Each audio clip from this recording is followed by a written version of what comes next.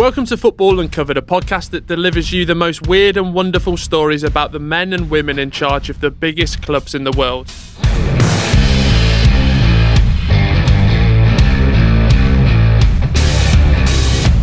This series will bring you some truly bizarre and often unbelievable tales of the highs and lows from the people in control of the purse strings. My name is Will Brazier, and along with Richard Johnson, we are joined by our man in the know, Sporting Intelligence's Nick Harris.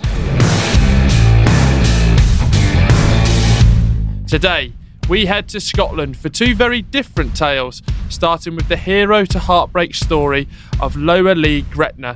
Then moving to Edinburgh to hear about the trials and tribulations of Hearts. But before we get into all of that, if you're listening to this, please leave a rating and review to let us know what you think, and why not recommend it to a friend. Also, while you're at it, follow us on Twitter @Sporth and give Nick Harris a follow @Sporting Intel. Nick, off to Scotland today. Yes, episode 6, specifically looking at the 2005-06 season, where tiny Gretna, owned by a maverick from Sunderland called Brooks Milson, reached the Scottish Cup final that season, and they lost on penalties to Hearts, owned by a maverick Lithuanian Russian businessman, Vladimir Romanov. And it's those two clubs we're looking at. We're going to sort of start in this season and see what panned out for those two clubs. But let's just say it's chaos. Let's go to Gretna.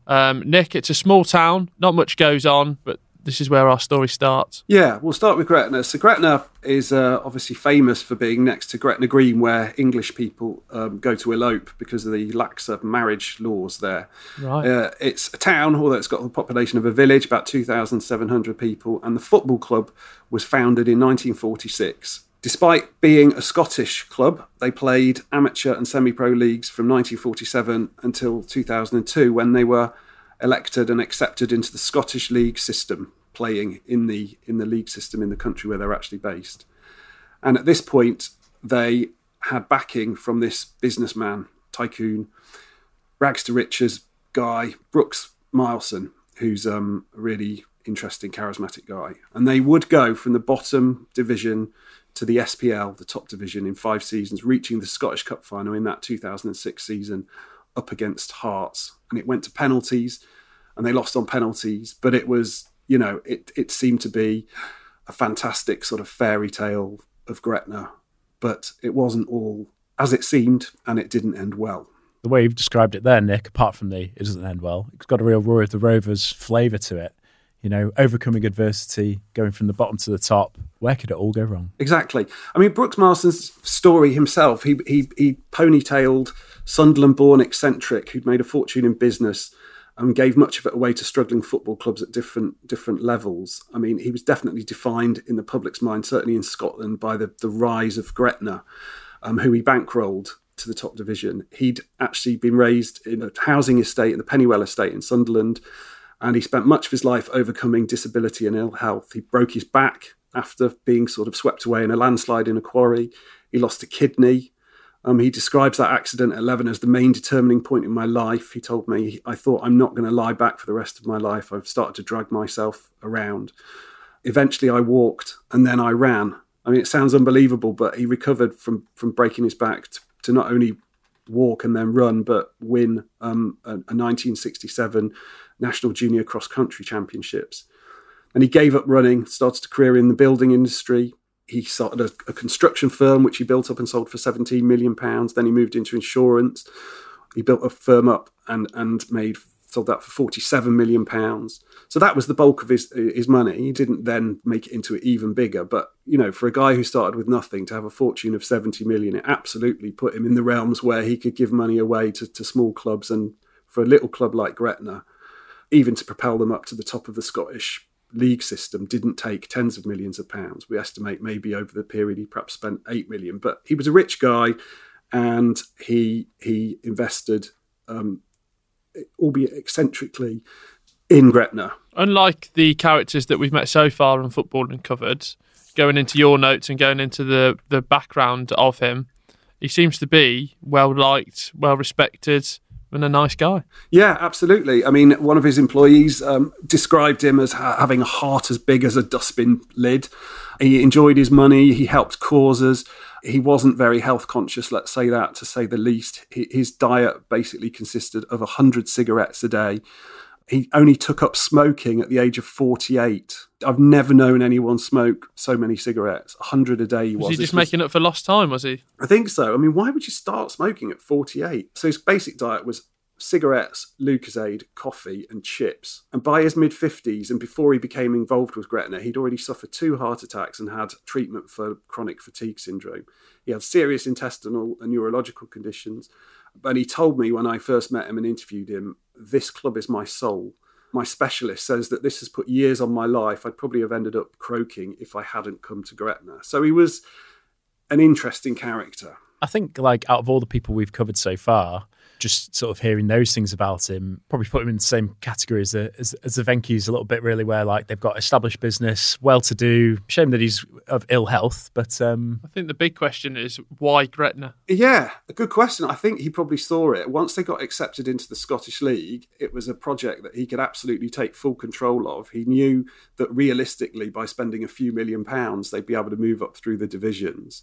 And I guess the dream was, I mean, he said he always had a very community-focused take on it. So he wanted a women's team and he wanted a junior team, and he had that. He match days, he hired jugglers and fire throwers and stuff to entertain the crowds at their Raydale Park.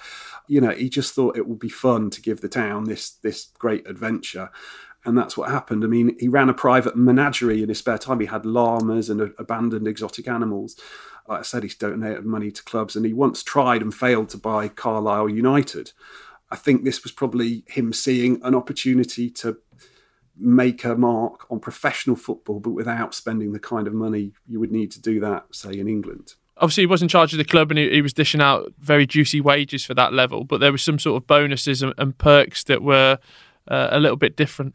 Yeah, I mean, the bonuses included borrowing his Aston Martin for a week. If a player scored a goal or whatever, they could borrow the Aston Martin.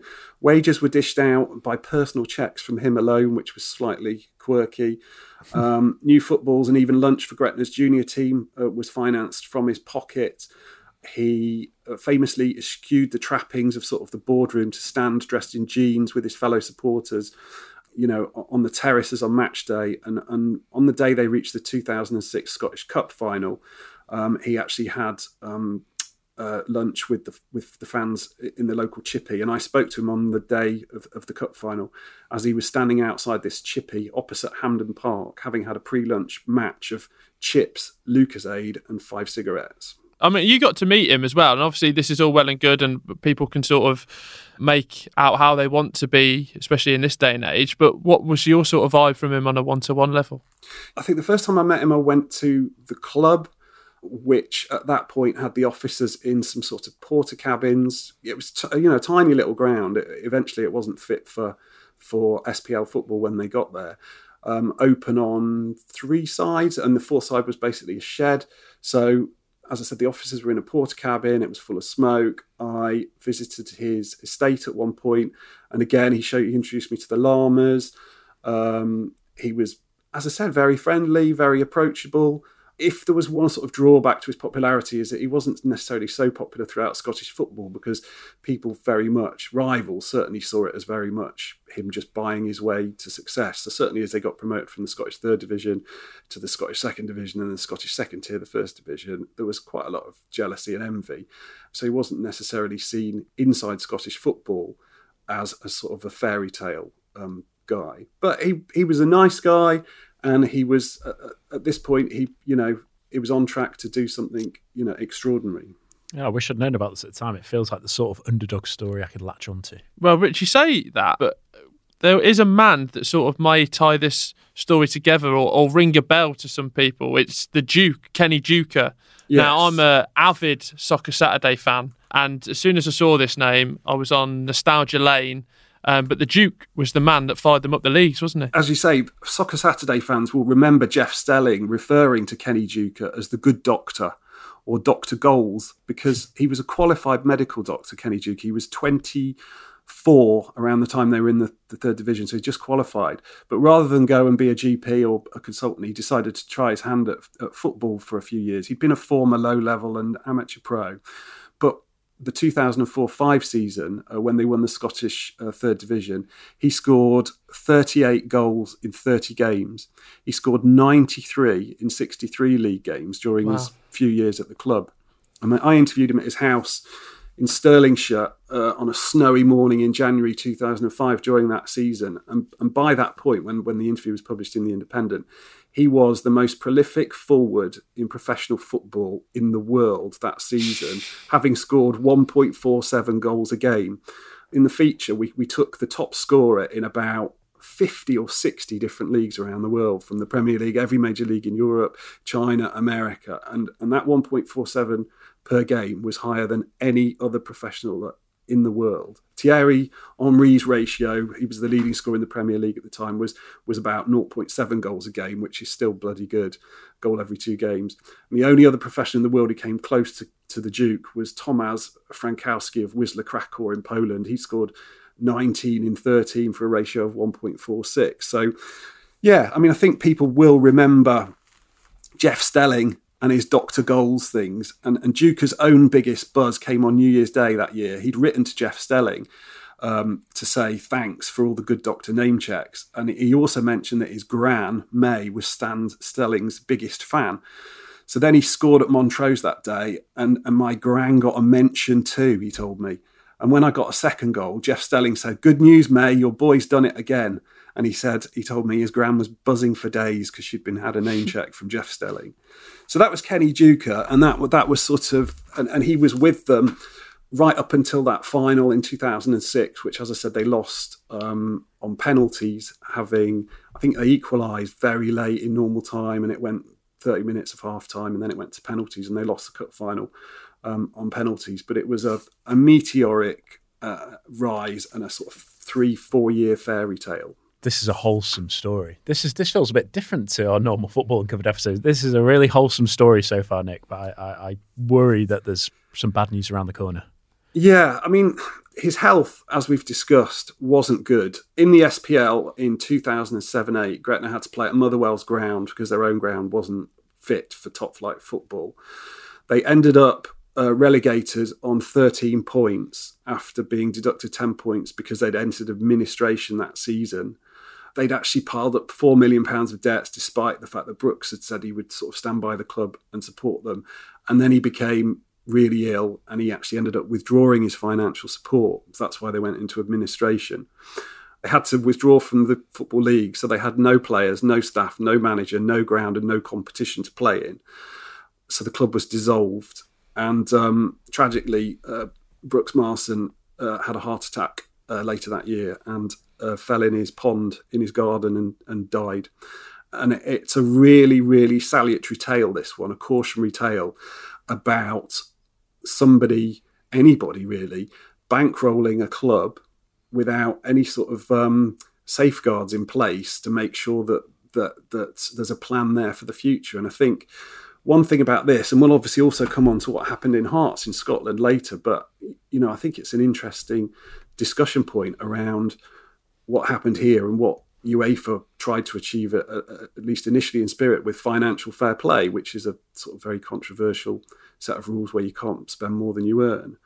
And I think this is the one tale, Gretna, that I always hold up when I sort of try to make a defence of financial fair play, that if there'd been some sort of system in place that meant Gretna couldn't spend more than they were good for, it wouldn't have happened. Perhaps the rise wouldn't have happened, but ultimately a club that had existed since 1946 just ceased to exist. Obviously, he starts to pull his money out. Is that purely linked to him being ill and having sort of this moment where he just wants to get out of football, or is there other means? Yeah, no, I don't think there was anything more sinister than that. He'd obviously been in bad health. I think in that 7-8 season, almost every time they played, they were recording record new low attendances for an SPL match. I think they had one game in the SPL where I think the attendance was 487, which for a top flight football match in Scotland, wow. I think that was the low point. So they reached notoriety levels where they recorded the lowest ever attendances in top flight football. They were getting hammered on the pitch and they were going to get relegated, and then they ended up ignominiously getting relegated, having gone into administration during the season. So I think the writing was on the wall that to compete or even stay in the SPL was going to cost money. They've obviously in debt, losing money to not even be very good. I think the writing was on the wall, and I guess at that point he thought he'd taken it as far as he could. The shame of it really is that a couple of times I did sort of say to him on the way up, this is all great and it's not necessarily costing you that much money, but supposing something were to happen to you, what happens to the club? Because you're basically responsible for them and bankrolling them. Without you, they don't do anything they've done. And he always sort of gave assurances that there was a plan in place, that there would be something there, and ultimately that proved not to be the case. Take Blackburn, for example. Jack Walker Trust were in place to run the club, because obviously, Jack was bankrolling it and sort of made the Walker Trust so they would take ownership of the club. And feels like they needed him to set up his own trust to look after Gretna. Have measures been put in place since now, especially up north? I mean, there are various sort of league financial controls. I don't know the minutiae of what is in place currently in the lower levels of Scottish football. In terms of Europe-wide, and this is clubs who aspire to play in European competition, obviously they have to abide by UEFA's financial fair play. But actually, if your turnover is under £5 million, then financial fair play just doesn't apply, because it's very unlikely you're ever going to get into European competition. And actually, most of Scottish football, certainly all the clubs outside of the top division, wouldn't have anywhere near like turnover of £5 million. So that wouldn't apply. There's not any particular cost control mechanisms that are effectively keep clubs stable. But having said that, you talk about really quite low levels of football outside the top division in Scotland, low attendances, semi-pro rather than full-time professional clubs. So Gretna were sort of anomalous. But it's just this idea that, whoever you are, whether you're Brooks Milson at Gretna or Sheikh Mansour at Manchester City, if Sheikh Mansour suddenly, for whatever reason, decided that Manchester City was no longer for him, there would be question marks over whether, for example, that football club, as it's currently constituted, would stand on its own 2 feet and be profitable in the way it is now, with all the sort of sponsorship money that comes from entities related to him and the UAE. And I guess that's why proponents of FFP sort of argue that this is what it's there for, to safeguard clubs. And obviously, opponents of FFP will say that's nonsense. It's just there as a protectionist racket to stop other clubs investing. Just back to Gretna, obviously the old club ceased to exist, but there's a Phoenix club, Gretna 2008, I think they're called. Yes. But they're currently operating. They're in the Scottish football pyramid, aren't they? They can still work their way back. I don't know if there's another Duke in the mix ready to be unleashed on the lower leagues of Scottish football, but there is a Phoenix club for the town to get behind. Should we move on to Hearts? Yes, please. I mean, obviously Hearts are the team that did win that cup final against Gretna, which obviously, tells us that we are apparently going to hear a good story now, a good news story, or are we? Again, there's a character who took over Hearts about 2005, was it Nick? And again, this guy kind of maybe we knew a little bit more about from the outset. Vladimir Romanov, he made the Sunday Times Rich List. What can you tell us about him from what we know about his early days and where he was before taking over Hearts? So he became the controlling shareholder of Hearts, so in the 2004-05 season. His fortune around this time was estimated by the Sunday Times Rich List to be between 200 and 300 million pounds, and he made his money after taking control of state enterprises sold to the highest bidder during the dissolution of the Soviet Union. So interesting. Not in the sort of oligarch tier of Roman Abramovich, but sort of similar sort of idea. He and associates also started Lithuania's first private bank, the Ukios Bank, and he had interest in metals, textiles and property, among other things, in various East European countries. His bank, much later, was closed by regulators amid allegations of fraud, embezzlement and money laundering, but we weren't to know that at the time. This is what we like with a football owner. You just want a sprinkling of embezzlement and money laundering to really spice up the story. I mean, this is obviously, the bank, but this is much later. We knew him, right? So he was like you open the Sunday Times and there he was, Vladimir. Yeah, he was in the Rich List, and he was an established businessman, and he had this money. So the start of the 2005-06 season, I guess anyone who follows Scottish football, will remember this season. And for the first months of this season, Romanov was an absolute hero because the manager, George Burley, won the first 8 SPL games in a row, which was their best start since 1914, and went unbeaten in the first 10 to be top of the SPL in a season where obviously Celtic were expected to, or Rangers were expected to sort of romp to the title. And what did Romanov do after this winning streak and a 10 unbeaten? He sacked Burley. It was announced as mutual consent, but Romanov was basically interfering with player acquisitions and even team selections, and the two men just couldn't work together.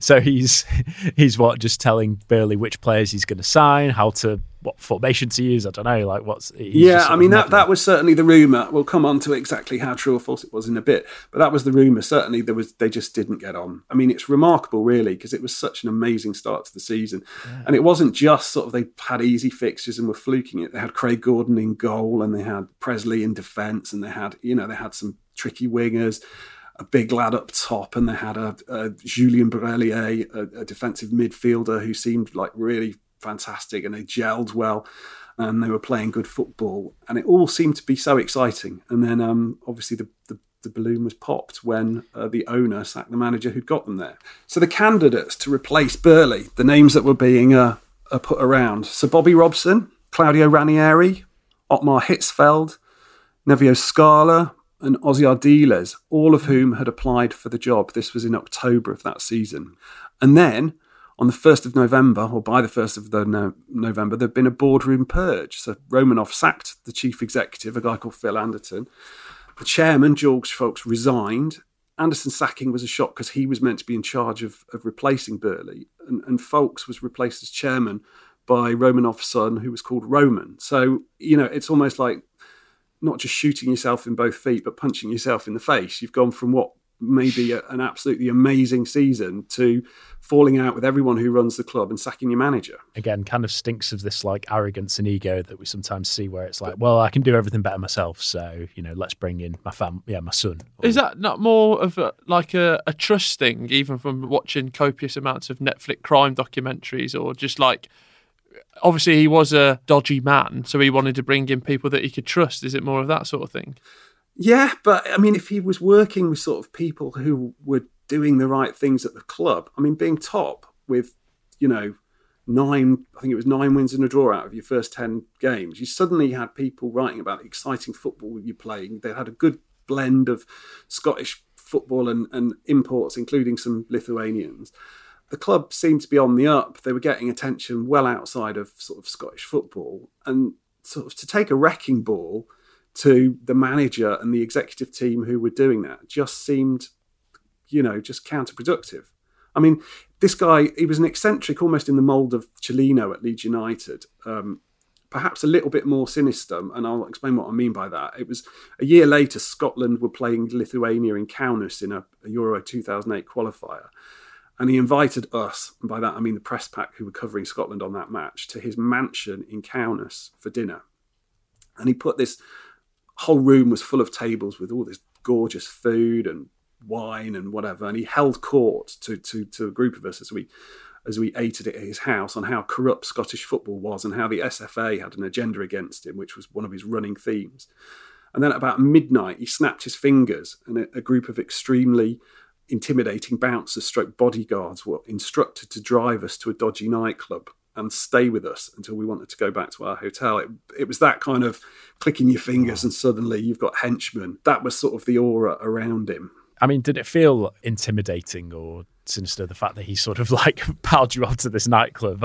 The intimidating bit was the bodyguards and the henchmen. It's like, why does this guy need so many heavy-duty security guards? And I guess it's just the line of business he was in. It was nothing more than that. I mean, actually, it was quite a generous gesture. He'd invited us into his house. He'd been very entertaining, albeit in a fairly libelous way, about various people in Scottish football, and basically sent his bouncers with us to make sure we didn't get into any trouble. So that's generous, but it's just that aura of somebody who needs big bodyguards, and lots of them, does sort of make you pause to think. There was a fight, basically, in the club, and somebody got quite badly hurt, and they refused to go to hospital, and they were bleeding profusely from their head. And so I took my T-shirt off. I had a T-shirt on and a shirt over it, so I took my T-shirt on to stem the bleeding on this guy's head. Is this person from your group? I'm not at liberty to say. But they refused to go to hospital, and instead went back to the Scotland team hotel where the Scotland team doctor sewed him up. No way. Ultimately, the injury was sort of accidentally caused, but it was quite bad, and there was a lot of blood, and the Scottish medical team sorted it out. Back to your notes, in 2005, we sort of have this press conference with him, but he assured everyone, especially the Hearts fans, that nothing was going to be bad, no wrongdoings were going to happen. So Vladimir, the dad, was in his late 50s, but Roman Romanov, he made chairman, was like this baby-faced sort of, young businessman. So at his first press conference, he's basically having to try and convince us, the press, that his family weren't going to asset strip Hearts and sell Tynecastle, because it had transpired by now that Romanov Sr. had spent only £6 million to buy a 55% stake of the club. And the club had saleable assets of £30 million, and there were rumours doing the rounds that there was talk of selling Tynecastle to property developers. That didn't happen, but this is the guy's first press conference. Is that because... I've been to Edinburgh, a beautiful city, and what's Tynecastle rooted right in the middle of the city? Yeah, it's in the West End. It's in Gorgie, and it's bang in the middle of sort of housing. It's a lovely ground actually. It's real character, and I think the ground that I find most like the Dell in the world is Tynecastle. That real sort of old school ground, close to the pitch, great atmosphere, surrounded by housing. And so if it had been sold to property developers, and it had been knocked down and replaced with, 21st century blocks of executive flats, the suggestion was that property developers would pay something like 20 million quid for it. So that was a worry for the fans. And then a week after Romanov's press conference, with obviously the expectation that Hearts were going to be managed next by Sir Bobby Robson or Hitzfeld or Ranieri, Hearts' new manager was announced, and it was Graham Rix, who'd just been manager of Crawley. Nick, if you're a Hearts fan, obviously take me back in time, would you be excited at the prospects of Graham Rix taking over your club? I think on the balance of Bobby Robson, Hitzfeld, Ranieri, no. Okay. It wasn't just underwhelming from the sort of managerial point of view, but Rix himself had to spend his first press conference saying that he'd been given an unbelievable opportunity and he had to defend the owner's decision to appoint him because there'd been fan protests about his appointment. And the reason for that was because he, obviously, a lot of people will know this, but he'd served 6 months in prison in 2009 after unlawful sex with a 15-year-old, and he was still on the sex offenders register. So that was a problem for some fans. So as an appointment, it wasn't just underwhelming, but it was controversial.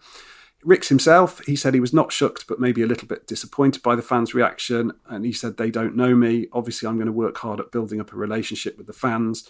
And Roman Romanov, that's the baby-faced chairman, said, in Russia, we have a saying that a man beaten by life is worth two men who are unbeaten. And Rix was sacked after 4 months. Less said about some of that stuff, the better, really. I mean, that seems like a very bizarre appointment, naturally, not only from a footballing perspective, but also due to his criminal activity, essentially. And now we're on the hunt for a new manager, but we've got a new shortlist to get excited about. Nice. Yes, the shortlist this time is Marco Tardelli, Lothar Matthaus, and Nevio Scala. But obviously Hearts chose, who was it, Nick? Valdas Ivankauskas. Of course. He was a former Lithuania player, and he was actually assistant coach to Rix. And he himself lasted 7 months, but he did at least win the Scottish Cup in that match that we talked about against Gretna in May 2006. And now it gets really strange. There we go. It was around this time that Vladimir Romanov employed a team of Eastern European New Age therapists to diagnose injuries and decide whether players were fit enough. So we all remember Eileen Drury, don't we? The Glenn Hoddle, he used to put his hands on players' heads to sort of divine whether they had a hamstring or an ACL injury. But one of these New Age therapists that Romanov employed was a healer who was only known as Rima, who reportedly tapped golden sticks onto body parts to ascertain fitness. And then there was another guy called Pajama Man because of his striped medical scrubs he wore at the training ground. And he used his hands to manipulate energy fields in the players' backs. I'm open to a lot of things. Obviously, you know the story inside out. Is this an approved medical procedure? I don't think so. And I don't think the players thought so either. So there was sort of various rumours doing the rounds about players, saying they needed to be somewhere else when Pajama Man or Rima arrived for therapy. So it was... Yeah, it wasn't ideal. So then the following month, the three most senior players, Stephen Presley, Paul Hartley and Craig Gordon, who we all know from playing in England, they held a press conference where they said in public that there was a lack of, I quote, backing, direction and coherence at Hearts, and that it had caused significant unrest in the dressing room. And they were basically calling the owner useless in public. Can you imagine Virgil van Dijk, Sadio Mane and Jordan Henderson calling a press conference to say that the owners were absolutely useless and that there was significant unrest in the dressing room? It was just remarkable. Crazy. And Vladimir Romanov responded by threatening to sell them all and field a side of teenagers instead. I mean, that was his response. Perfectly reasonable response, isn't it? Brilliant. And what actually happened is they were all gone pretty quickly. Presley was gone a couple of months later to Celtic. Hartley followed him the next month, also to Celtic, and Gordon was sold to Sunderland at the end of that season. Imagine you're a fan there. You'd just be like, but you're selling them to your rivals. You're not just selling them, you're selling two of the best players to your rivals. Absolutely. I mean, can you imagine from the beginning of the 2005-06 season when you've unbeaten after 10 games and Ian Sachs, the manager who took you there, and then, a year later, he's getting rid of the players who've sort of been at the heart of what could have been something really, really promising. I actually think this is the craziest one we've had so far. And it does get crazy, doesn't it, Nick? Because they're debt-ridden. It's the summer of 2007. Like you've put in your notes, it's been a dreadful year for Hearts. But there is one bright spark. Yeah, I mean, the debts, by the way, £36 million in debt now from having put in just $6 million to buy the thing. Suddenly they're £36 million in debt. But happily, Vladimir Romanov won Lithuania's version of Strictly Come Dancing that year. So that was a good thing. Quality. Now, I don't want to be salacious or libelous, and please tell me if I am, Nick, but to win the Lithuanian version of Strictly Come Dancing, a man with that sort of wealth at his disposal and connections, was it purely based on his dancing ability? I'll have to say yes. And, yes. And I'll send a copy of this to his lawyers. I can imagine that would be the most passionate about his dancing ability. I think by this point the Hearts fans were just in despair at what had happened, sort of the turnaround from everything looking so promising for a couple of months to just the chaos of the subsequent years, of what happened next. And then in the subsequent seasons, they started to fail to pay the players. On several occasions, they got threatened with administration and a winding up order by the taxman. Romanov had stopped putting what small amount he had put into the club, so this is ridiculous, but by summer 2013, the whole squad was put up for sale and Hearts entered administration. So this is another casualty, not quite as catastrophic as Gretna, but a club in administration with all their players up for sale. And they ended up being bought by a fans collective and then got relegated. But at least their fate was now in their own hands and Romanov was history. But just for the month in, month out chaos of Romanov, and we've only really scratched the surface of some of the more eccentric things he said and did, particularly accusations he made against referees and the SFA continually. This was just an absolutely extraordinary episode. Well, what I'd like to do actually is play a game, a mini quiz for you both, because Romanov did say some pretty interesting things. I've got 3 quotes here, and I want you to both tell me whether it's real, it's something that he said, or whether it's not something that he said. Got you. Okay, quote number 1.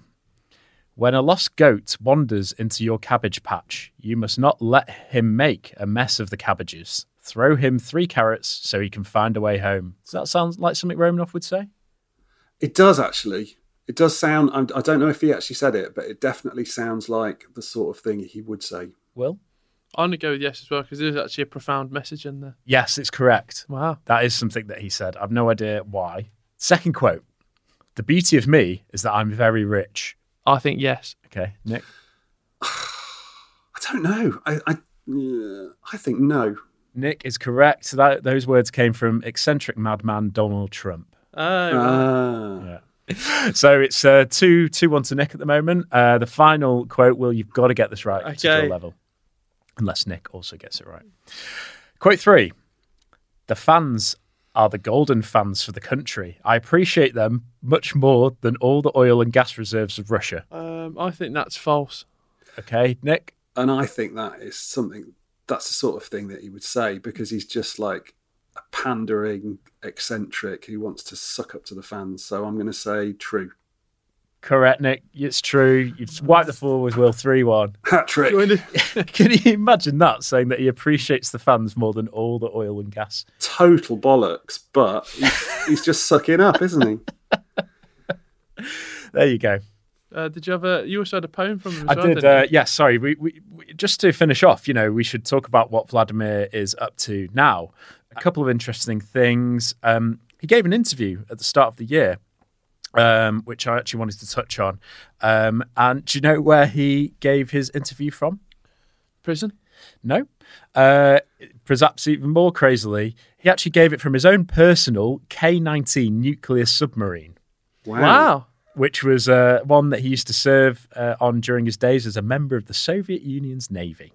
I'm not sure why he's living on there, but you can get them. I just watched the documentary on Soviet Union submarines, and you can get them at a well good price. Yeah, really? Yeah, I know that sounds like actual bullshit, but I did watch a documentary on that. Well, I look forward to doing. God, the places this podcast is taking us. Yeah, you can get them at a very reasonable Maybe price. we can get them as a sponsor. Yeah, Soviet Union I'd imagine it's quite a refunds. good place of poetry, isn't it? Because you're just alone with your thoughts. Well, yeah, it's not clear why he's living there, but it did say the 72-year-old is still wanted by 72? Lithuanian authorities for allegations of fraud, embezzlement, and money laundering, and was wanted by Interpol, but took refuge outside Moscow and is now a Russian citizen. Took refuge So underwater. he's has been writing poetry. When you've About dancing. sold hearts. Well, I'll sort of read you his poem, "The Frog." Okay. The mountain road rumbles after the heavenly rains, and the hills fill with gurgles and murmurs beneath the orders of the earth's dome. A white stone lies in the bog under a solitary reed, all puffed up a frog croaks at the call of his restless mate.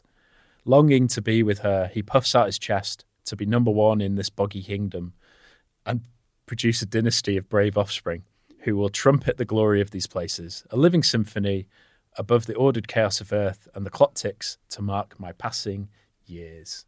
Beautiful words. I know that's about. I wonder whether the boggy kingdom was some sort of reference to Hearts and, I know what and it's the about. SPL. Presley, Hartley, and Gordon. That's about. Is it? Yeah. The Rickerton Three, they became known as. I was writing for The Independent, which didn't necessarily always cover loads of Scottish football, being based in London, but it was almost every day they were ringing up going, have you got any more from Hearts? Because it was just such a soap opera. Could have been so different, because also in this interview, he actually said that he came close to buying Liverpool. Who didn't? Yeah, he said, we played Liverpool when I was at Kaunas and we were a goal up. So I presume he owned a Lithuanian club. Yeah, he owns Kaunas, yeah. Yeah. I agreed a deal with David Moores, who was their chairman, to buy them for 200 million. At this time, my budget at Hearts was tiny, as I said, but we even drew up a preliminary contract. Unfortunately, my financial partner wouldn't agree to releasing the funds, but I told him we would have got 120 million back straight away by selling Steven Gerrard to Roman Abramovich. Wow, I didn't know that. Yeah. So that was one of his, he's called it one of his biggest regrets in his business life. What, not being a fugitive? Living on a submarine? Writing poetry about frogs? Yeah. Wow. I think that is one of the most salacious episodes we've had so far. I think so. Let's leave it there, shall we? Thank you, Nick. Thank you very much, as always, for your deep insight and close connections to these characters. Good quiz as well. I enjoyed that quiz. Thanks. Well, mate, I'm thinking, actually, as I say, by the end of this series, we'll have a lot of great content here for more owner-based quizzes. I feel like there's a novel or a book, Nick, just called How Not to Run a Football Club. I think Steve Bruce should write it. Right, everyone, thank you for listening today. One of the strangest episodes to date, and that takes a lot to say from some of the stories we've had so far, doesn't it, Rich? I'd say very peculiar. Strictly Come Dancing to a man that had 100 fags a day. We've learnt a lot. If you have enjoyed the podcast, please give us a rating and review. It helps us out enormously. If you want to follow Nick Harris, go to Sporing Intel on Twitter. To follow Sporf, it's at Sporf. And do let us know what tales you'd like us to uncover next, because we'll be right on it. Cheers. See ya.